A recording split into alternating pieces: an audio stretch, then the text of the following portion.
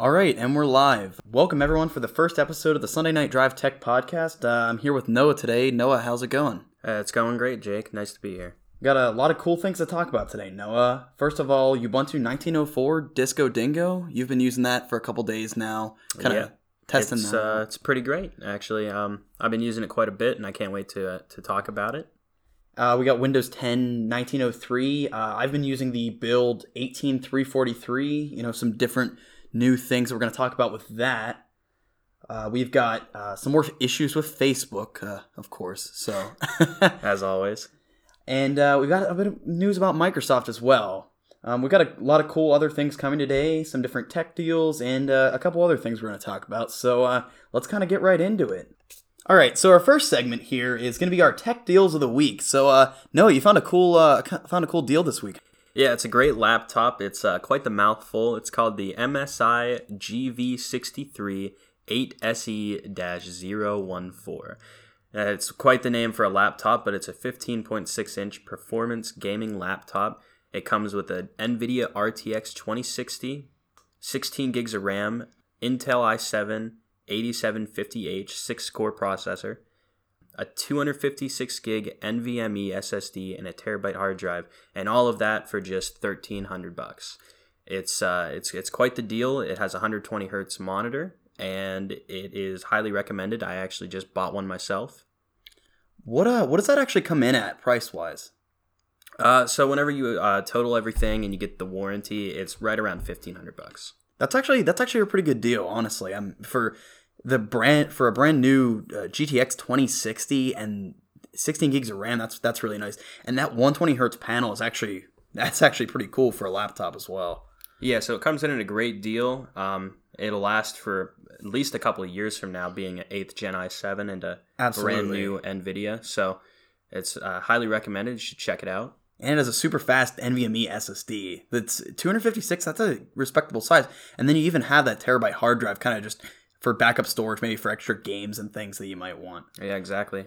Jake, you found actually, on the note of SSDs, you have one right here to talk about. I do actually know it. So one of the cool things about laptops is our ability to upgrade them. We got since Noah's got a terabyte SSD in his laptop there, why not throw in another SSD rather than actually having a hard drive in that laptop? So we have one here from Kingston, which honestly I really use these a lot. We got one coming in at $19.99. It's a 120 gig Kingston 2.5-inch SSD. And you can get these up to 960 gigs in either just the 2.5-inch size or in the M2 size. And honestly, they're actually not too much different in terms of price.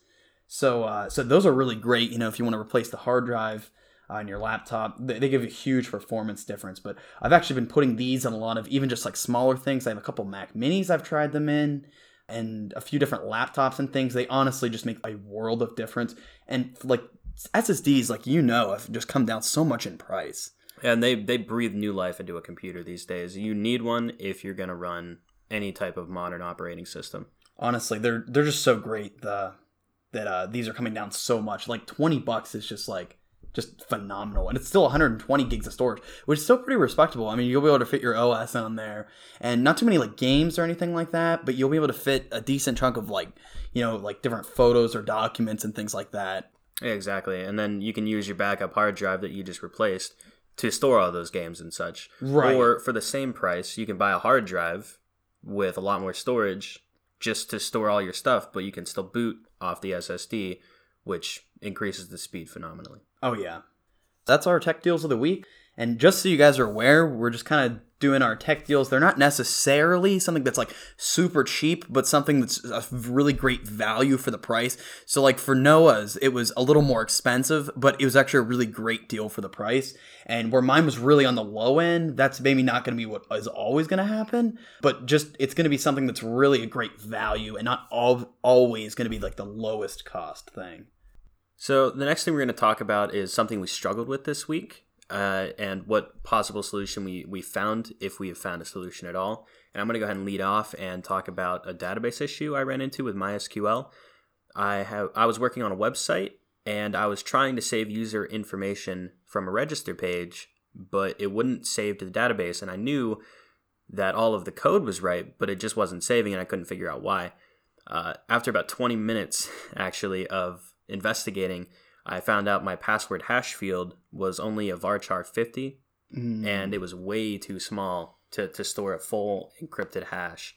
And after I increased that to a 255, it was able to save all the user information, and then I moved along with my day.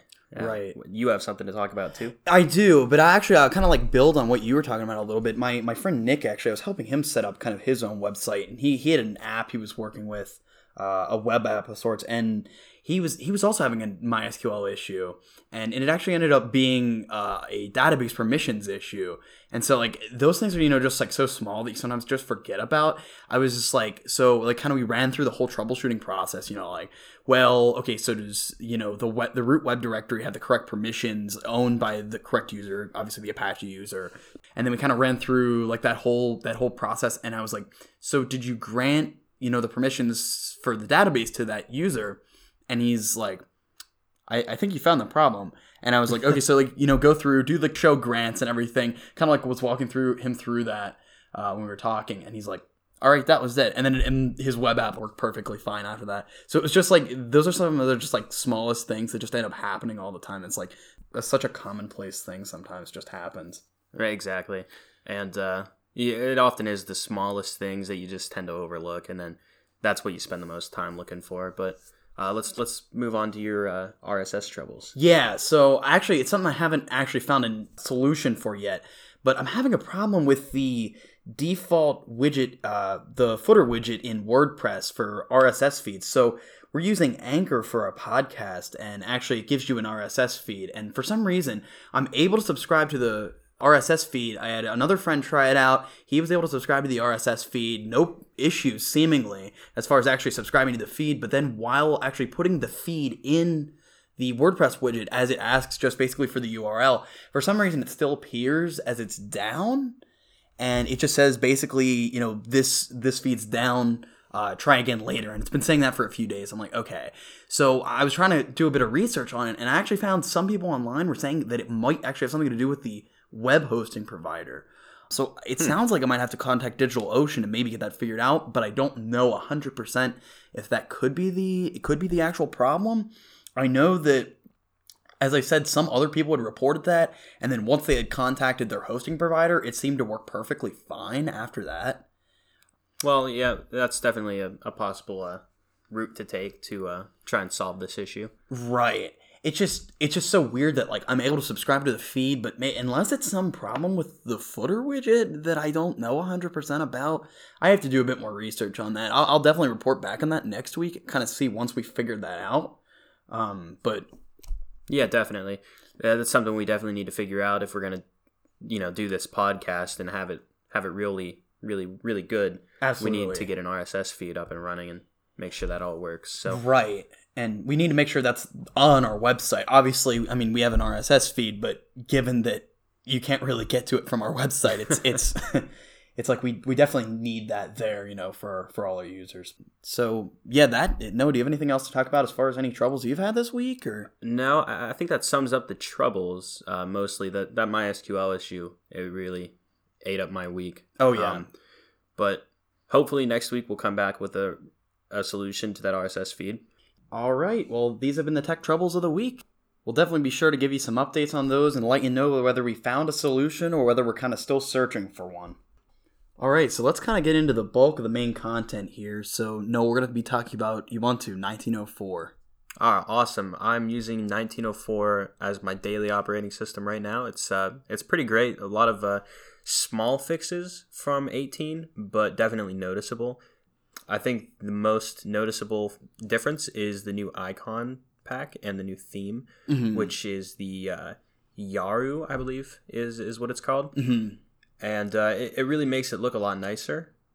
And we can also talk about the terminal now having tabs. That's a huge deal. Oh, yeah. No, honestly, I know like so many times I'll have so many terminal windows open that it's not even funny. And just like having those tabs is going to be really, really nice now. Yeah, and using it personally, I've used it several times, and it really helps out.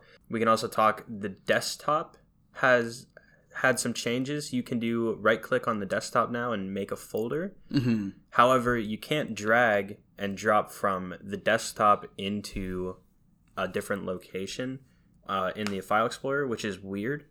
But you can go into the desktop folder in the Explorer and then drag from there. But you can't do it off the desktop. Right. I'm wondering if that's something that's probably going to be adding later. So, no, it looks really cool here that I'm looking at it myself. The new icon pack does look nice. And I actually know that there was like a Yaru Colors thing that you had tested out as well. Yeah, I'm using that too. All it does is it changes some of the default colors. So I have mine set to green now as opposed to, I believe, orange. Mm-hmm. And I guess moving on a little bit, the other noticeable difference is the sort of optimization they've done with speeding up the operating system as a whole. Mm-hmm. And it really is noticeable. It makes everything a lot smoother and quicker whenever you do certain things between opening applications and such. Right. I know I had read a couple different articles and things about them changing some different animations and things. And I know I'd actually heard on a couple of other podcasts, and they had done like a side-by-side comparison of Ubuntu 18.04 and 19.04 with the new GNOME 3.32 update. And it's just pretty well undeniable that 19.04 animations and everything are just much smoother. Yeah. So for slower systems, it might actually be beneficial right. to upgrade to 1904. Maybe speed up the system just a little bit, but noticeable amount. And Noah, I know you always use the keyboard shortcut to be able to move your tab to different sides of the screen. Oh, yeah. I don't know. I think that's a 1904 feature. See, I think we had tested out, and I think we found out that we could do it in 1804, but it actually seemed like phenomenally smoother in Ubuntu 1904. It looked like they made, a lot of different adjustments with the new updated GNOME. Yeah, so it's the command key and then the arrow keys. Up will maximize it, left to right will put it on the left to right side of the screen, mm-hmm. and then down will just make it a smaller window. Right. But on 1904 compared to 18, it is way faster and much more refined, I would say. Right. So I actually can't even seem to do the up and down. I can do the left to right and whatnot, but I cannot do the up and down thing. That's interesting. And it does seem to be quite a bit faster on your system. And then Noah, kind of going back earlier with what we were talking about, the Yaru Colors, I actually thought that was pretty neat. The edition, I believe it actually allowed for a couple different options. I believe I saw like teal and like green, red, all sorts of different colors. Kind of nice to see. You said you'd been using the green so far. Yeah, all it does is change certain colors. So anywhere there's normally orange, like the directory icons, or just whenever you have certain things selected in the File Explorer, it changes the default orange to like a nice green in my case. But there's all sorts of different colors that you can use. Brown, blue, green, gray, pink, purple, red. I don't know about the pink, but yellow, aqua. It's just a nice little change from the default orange that Ubuntu's always gone with. Right. And I know with kind of the updates in this new GNOME, not only have we seen what you were talking about with the smoother animations and things, but actually they finally introduced fractional scaling, which I've been waiting for forever, because having a high DPI screen with most Linux distributions now is getting increasingly frustrating when I have certain apps and things that just don't scale correctly, and I end up having to revert my screen resolution back to 1920 by 1080. And it's not that it's catastrophic, but even right now when I'm using different applications and things, I know that my mouse will actually be like huge if I scale back without logging out and logging back in, because it doesn't scale the mouse correctly. And I'm just so glad to finally see that we are able to enable fractional scaling on high DPI displays. And I know that before, Noah, you had actually had a Dell XPS with a 4K screen. And I'm sure you're excited to see that as well. Yeah, I actually just got a new laptop. It's a ThinkPad, but whenever I went to get this laptop, I actually looked for a 1920 by 1080 for this specific reason. Mm-hmm. I avoided 4K because the support's just not there yet. But it is nice to see that it's starting to show up. Mm-hmm. And now, the reports I am reading, though, do say that the fractional scaling must be used on the Ubuntu Wayland desktop, and it's actually not enabled by default. So you do have to go through a bit of tweaking and things. Not anything super difficult to enable the fractional scaling, but it is there and it's definitely in testing, and it's really good to see, that they're kind of taking the initiative, kind of getting into that. For honestly, I think high DPI displays are going to be the future. I mean, obviously 1920 by 1080 isn't a bad resolution at all, but I'm saying definitely in the future, as consumers kind of get more and more demanding, we're going to see, higher resolution screens. We're even seeing 8K come out in different TVs and things. 8K monitors, I'm sure, are going to be a thing here soon. Honestly, I just very nice to see the fractional scaling coming to Ubuntu here in the 1904. Yeah, and I think to pull on the what else is new, app permissions is now in the settings, so you can restrict apps to just certain permissions based off of what they need, and that's a pretty big change. That was never there before. Right. That is nice to see, kind of that being implemented there as well. And then obviously we had talked about the different icon packs and the updated theme and whatnot. Were pretty nice. Those are probably most of the biggest things in the GNOME update. But one of the other things we didn't mention in Ubuntu 1904 is actually the update to the kernel. We've updated to 5.0. Right, and seeing some updates in that, some support for AMD Radeon FreeSync, and a couple other Raspberry Pi 3B, 3B Plus, things like that. Just a lot of nice updates with the kernel there. Yeah, just to make things a little smoother with certain things and really speed up the system. And I think that might actually have played a little bit of a role in 1904's speed increase. Right. I think one of the final things that I definitely want to talk about with this update is actually a little bit of a better integration from Ubuntu as far as new different graphics cards go. So actually, I know in the past that Noah and I have actually had problems with installing Ubuntu, and the NVIDIA drivers can sometimes cause problems and things. But it actually looks like in Ubuntu 1904, we've actually now an option with the no mod set actually in the grub boot menu. So actually being able to kind of resolve some different issues and things on different graphics cards, allowing you to kind of boot in and install any of the proprietary drivers you need, rather than, kind of going through the whole process where you have to go in, modify the file and everything. And sometimes I know that can be a big mess. I know you had problems with that in the past. Yeah, whenever I first started out on Linux, it actually prevented me from installing Linux on my daily laptop at the time. Right. And I've just had so many other random weird issues with kind of the graphics cards and everything, and I'm just really glad to see a bit more support on that end as far as that goes, with the safe graphics mode. So those are probably some of the biggest updates and things with the new Ubuntu 1904 Disco Dingo release. But I'm sure we'll see some new updates with that as kind of time progresses, and we'll make sure to report back to you guys whenever we see those. So let's kind of move into our next topic here, Windows 10 version 1903.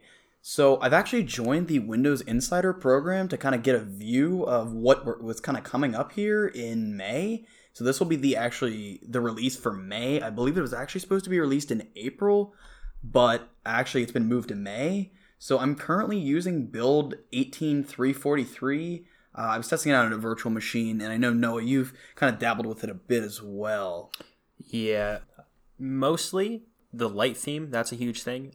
I don't personally like the light theme. It is a little too, I guess, white. Mm-hmm.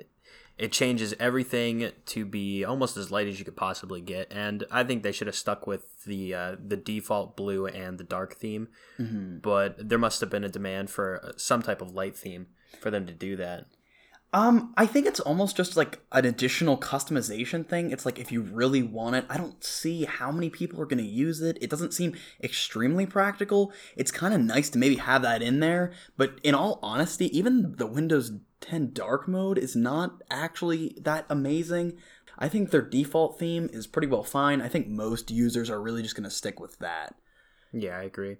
Kind of in other news beyond that, there's been a lot of changes in the settings and things. Kind of a new different interface kind of at the top has your profile and a couple other different things. I believe like OneDrive's up there, update settings are up there. And one of the biggest things I really think is update pausing. What do you think about that? It's definitely something they needed. between all the updates that they like to run and just the overall community telling them we don't want to do updates right now, and they finally introduced a pause, that's going to be huge for them. It's going to be very well enjoyed, I think, in the community. I think so too, honestly, because I know like so many people just really want to, wait and like make sure the update isn't going to delete your files. Exactly. And there's also sometimes the updates are very poorly timed, and you're trying to do something, and for people like me who have pretty limited internet speeds, it can become a very big nuisance. Right, and it's just like sometimes you can set the active hours and things if you want, but sometimes I swear that doesn't work. Yeah, and I've gone so far as to disable updates entirely, and that's not a great thing to do. Right. So now that you can pause the updates for however long, it's really gonna... I read that it was 35 days so far. I don't know if they'll make any additional changes to that in the future, if they're going to make it any longer. I know that you had actually asked me a question about this kind of before the podcast, about whether whenever you get to the end of that 35 days, is it going to force you to update then? And I would guess probably yes. And that's something we're going to find out probably pretty soon. Absolutely. But just the fact that they added pausing is a very big plus for them. Honestly, I think that's huge. That'll be really nice to not have to obviously update every single time to the absolute latest thing. In different organizations and things, generally sometimes prefer to stay back, a version or not get those updates absolutely right away, unless obviously there's some sort of security vulnerability with it that they need to obviously fix or anything like that. Yeah, I mean, think back to the one update that started removing files. This is a perfect example of why this is necessary and needed. Right. And obviously that's like kind of an extreme circumstance, but obviously given that was so just like completely unexpected, really. Exactly. Just caused, kind of that uproar in the community.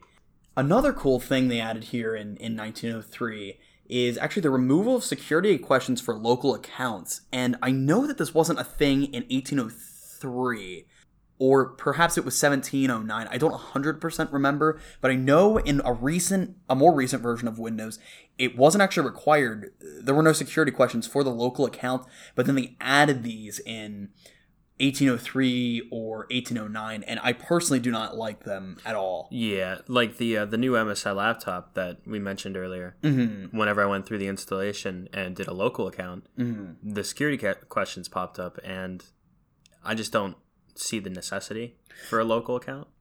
I understand in a capacity, but it's almost just what happens if you forget those security questions? It's just a matter of almost being locked out of your system at that point. It's like, I understand that it's probably pretty unlikely you're going to forget your password and your security questions, but like honestly, security questions end up coming down to really things that you could almost figure out about people anyway. So I'm not the hugest fan of them, but I do understand obviously adding some form of security, but kind of the ability to use those or not. I believe there's an option to choose whether to use them or not, but I'm not 100% sure on that.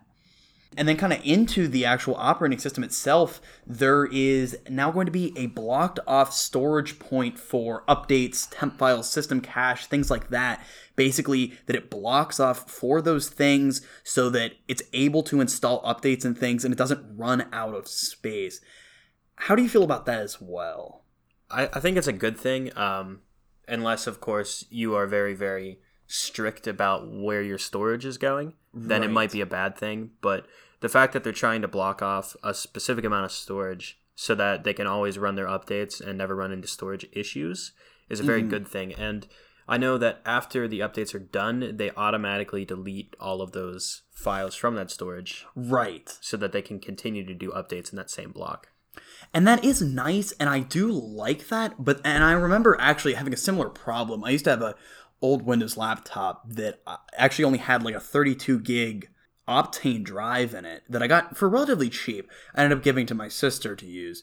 But the problem ended up being that I installed Windows and like maybe a few programs on it, and it ended up obviously being full. And obviously part of that is my fault for buying such a small capacity drive. But at the same time, it's like I understand, but Windows already takes up so much space on your drive in general. It's like if you have a user who's like maybe not able to afford something with a huge, drive in it, and you're taking some of that away. I do understand the capacity, though. I think it's probably definitely good, so you don't actually end up running out of space and getting super behind on updates and making your system vulnerable in any capacity.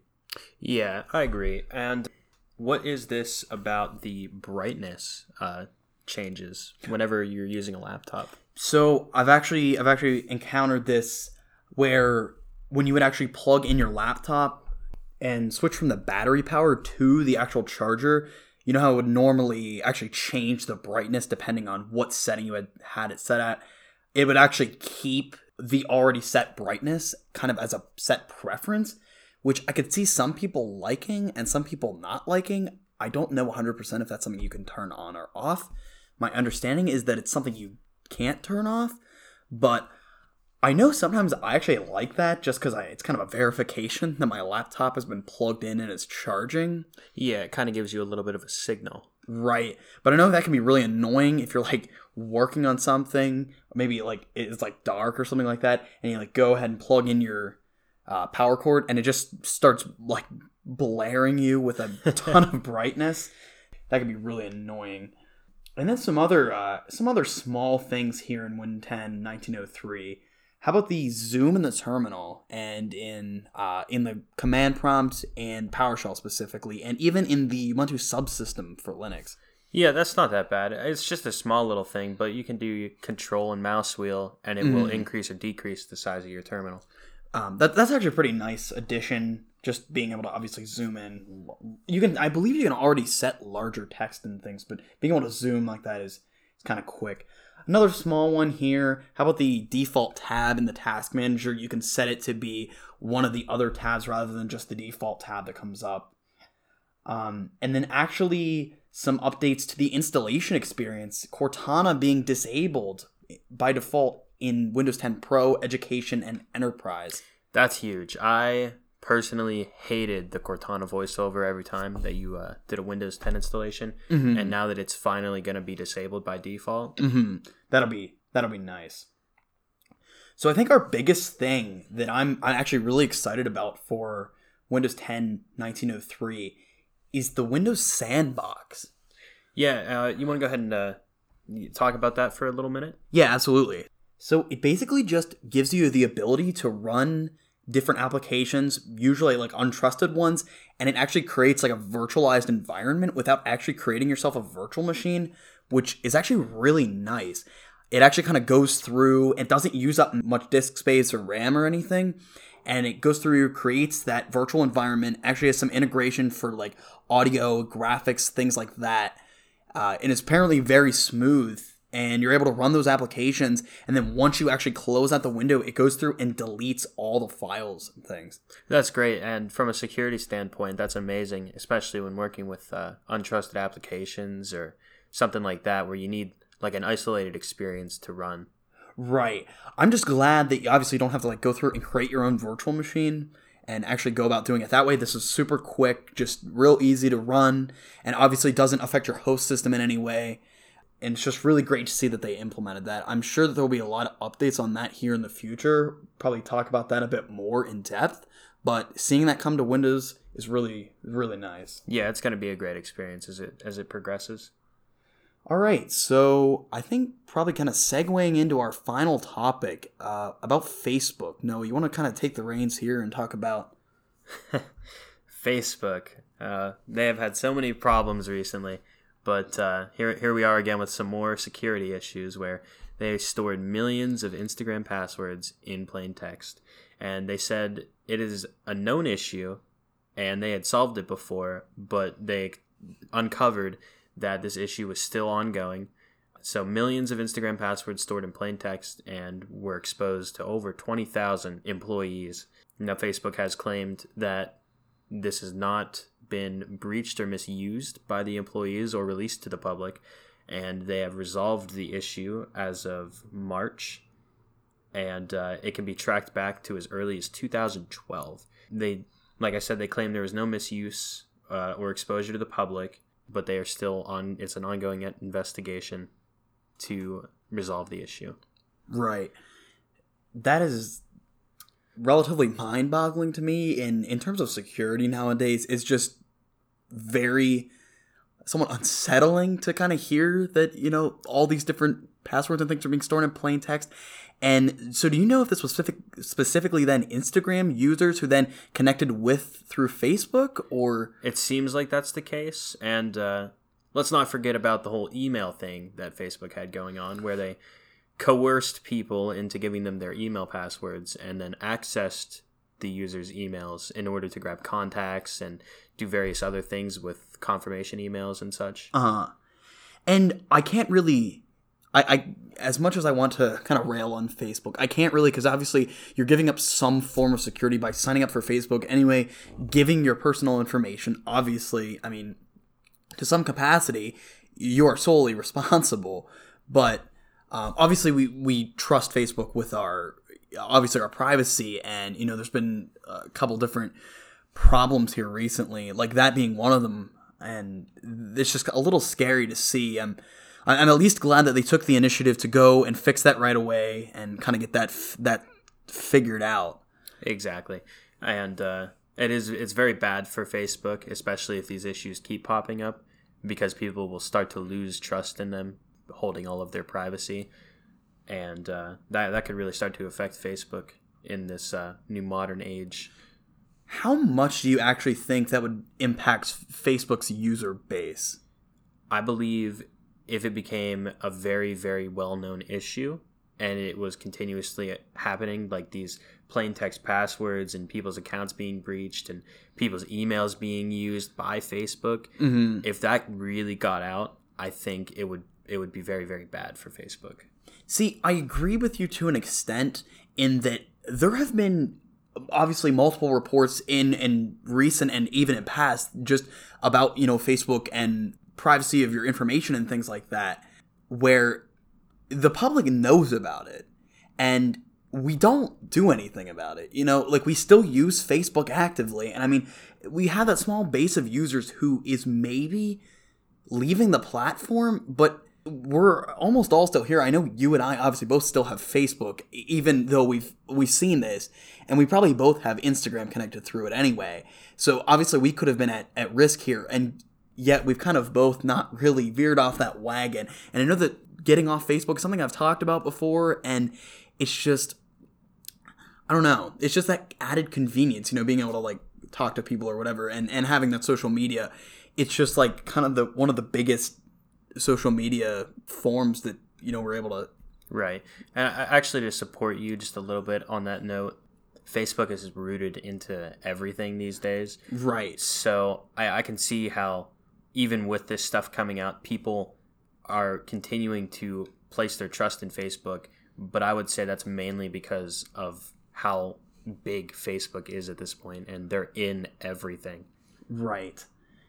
So if we see any more updates on that, we'll be sure to keep you guys posted. But I think that pretty well wraps up the main content for today.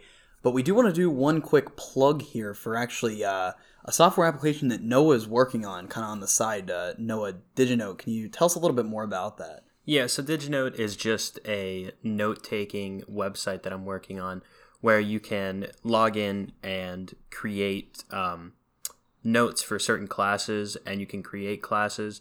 So if you have 4 different classes in college or even high school, and you want to be able to take notes but on your computer, this is a very easy way to do it.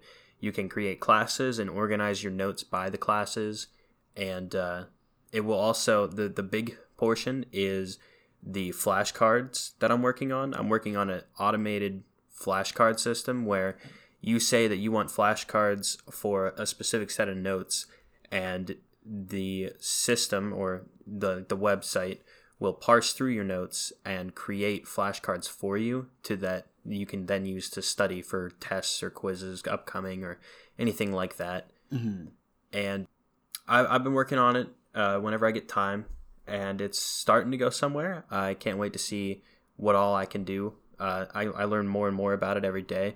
In fact, the MySQL issue, that was specifically for this whenever I was working on the registration page. And yeah, I can't wait to see how I get with this. It's called DigiNote, DIGINOTE. and it's just a fitting name because it's a digital note-taking software. Mm-hmm. And I think that's about all I have to say about it for now. Do you have a site for that? Not yet. I have a name in mind, but I'm not going to release that right now. Right. Until I go ahead and buy that name. So, if you don't mind me actually asking a few questions about it. So, your target market is more towards college students, right? Yeah, exactly. And students in general. But do you almost see this being able to be marketed to even a broader scope than that? Sure. I mean, if you're trying to study for just about anything, you'd be able to use DigiNote for it. Mm-hmm. So it could definitely take off in that regards. But for now, the target market would definitely be college students. Right. I can almost see it being used in the workplace a bit for, different meetings and things. I personally think that could go somewhere in that regard as well. Yeah, I completely agree. I haven't put much thought into using it in the workplace yet, but that's definitely something to look at. Mm-hmm. And do you want to actually talk about a lot of the languages and different programming languages you're using for developing your application? Sure. It uses HTML, CSS. These are just the markups. Mm-hmm.